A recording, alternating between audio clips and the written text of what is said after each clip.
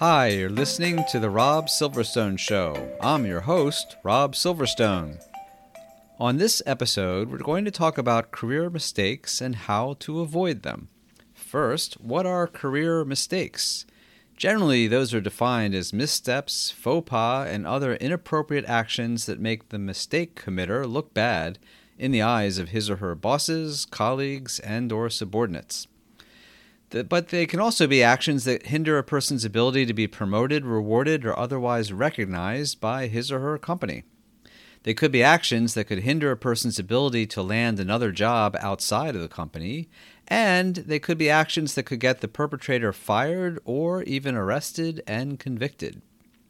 Just to give you an example, I once worked at a company where we had a fair amount of transactions back and forth with certain vendors. Sometimes we'd owe the vendors rebates or refunds based on their spending. We had an employee in charge of returning those rebates or refunds to the suppliers, and unfortunately, because those were liabilities on our balance sheet, this employee took it upon himself to forge documents as to where the money should go. Rather than us writing checks payable to the vendors at the vendors' correct bank accounts, this employee forged documents, so we were sending payments to the vendor in care of the employee's bank account. Over time, he amassed over $10 million in embezzled funds from us before we uncovered the theft. We put the FBI on the case, and the FBI was able to recover almost all of the money. But the important thing is, stealing from the company is something that sooner or later will get the person caught, and in this case, fired, arrested, and convicted. And he served time in prison. Let's talk about some other examples of career mistakes that might be a little more ordinary. First, you should never promise to get work done by a certain deadline and then not meet that deadline. It's all about expectations. If you're going to be late with a project, say so before the actual deadline. Being late and saying anything is actually better than being late and saying nothing. Lying on your resume is another problem that almost always causes grief for the person who did so. You will be found out. It's just a question of when. Most companies do background checks when they hire workers, so that's one place where it could be discovered. Otherwise, it might be discovered by somebody just doing a Google search on the person in question. Some people misrepresent, for example, that they have a college degree, even though they may have only attended college for a few years and didn't actually graduate. The ramifications of lying on your resume could include being summarily fired. Here's an example. Frank Abagnale suffered a teenage trauma, the divorce of his parents, and went on to be many things to many people in adulthood, including, under fraudulent circumstances, an airline pilot, an ER doctor, and even a lawyer. In effect, Frank was a con man who eventually went to jail and then, upon release, ended up helping the FBI to capture other con men and con women. You can see more about this story in the movie Catch Me If You Can, starring Leonardo DiCaprio.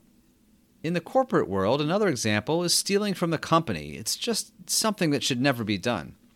Dennis Kozlowski, who was the CEO of Tyco until 2002, paid himself over $80 million in fraudulent bonuses, outfitted his apartment with elaborate furnishings, fixtures, and artwork, all paid for on the company's dime.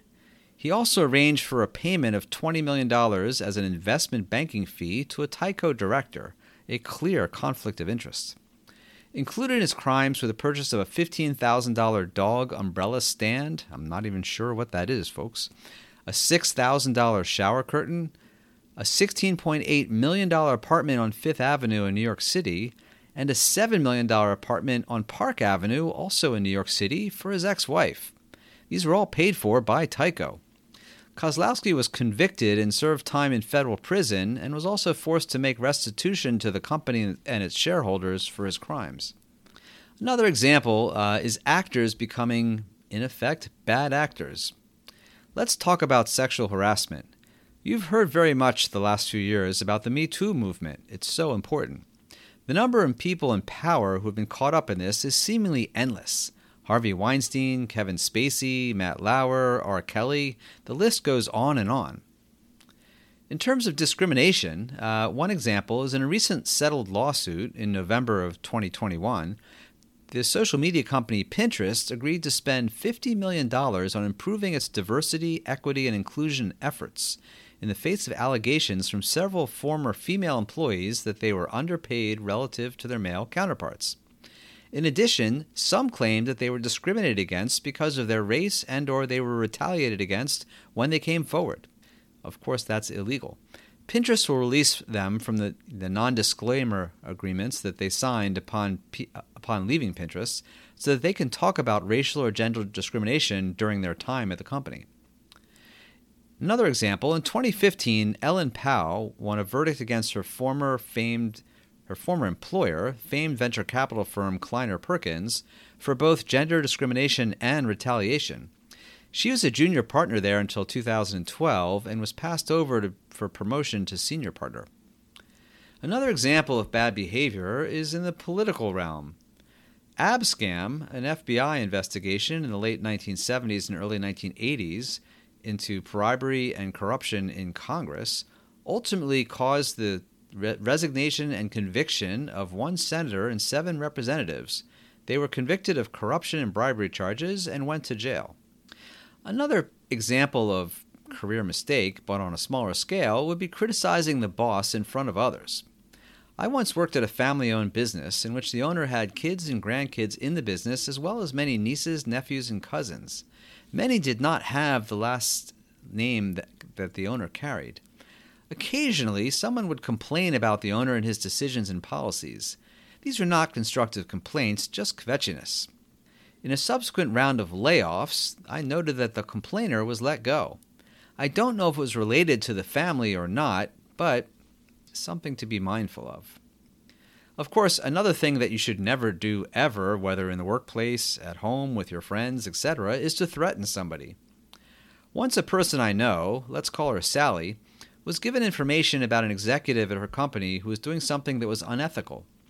She immediately notified the company lawyers and was encouraged by them to send a memo detailing the information that she had.